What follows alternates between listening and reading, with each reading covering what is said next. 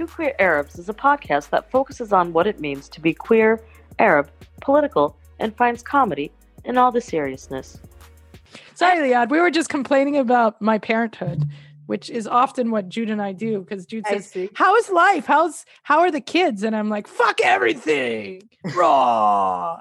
Listen, so that's what you allowed us to do just now. She chose this life unlike straight normies. She literally it was no accident.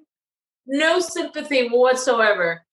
Dude, but I'm a straight Jew right here. I love to complain about everything. Let's face it, you're complaining is how you just express your state of being and express, your connectivity to the world and the state that it's in, as far as I'm concerned.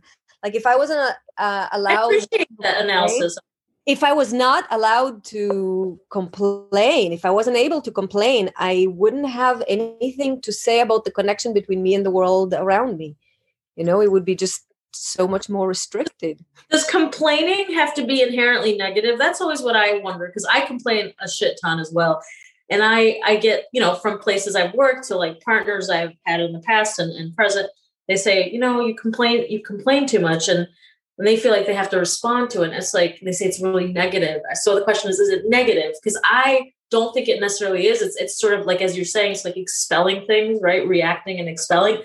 But, most of the world doesn't see it that way, right? So tell me, give me more of your spin. I'm liking it. Give us the positive way to think of complaining, and I'm going to steal it. People need to take it as just commentary and also something that they don't have to necessarily respond and fix. And that's a wrap. And yalla bye.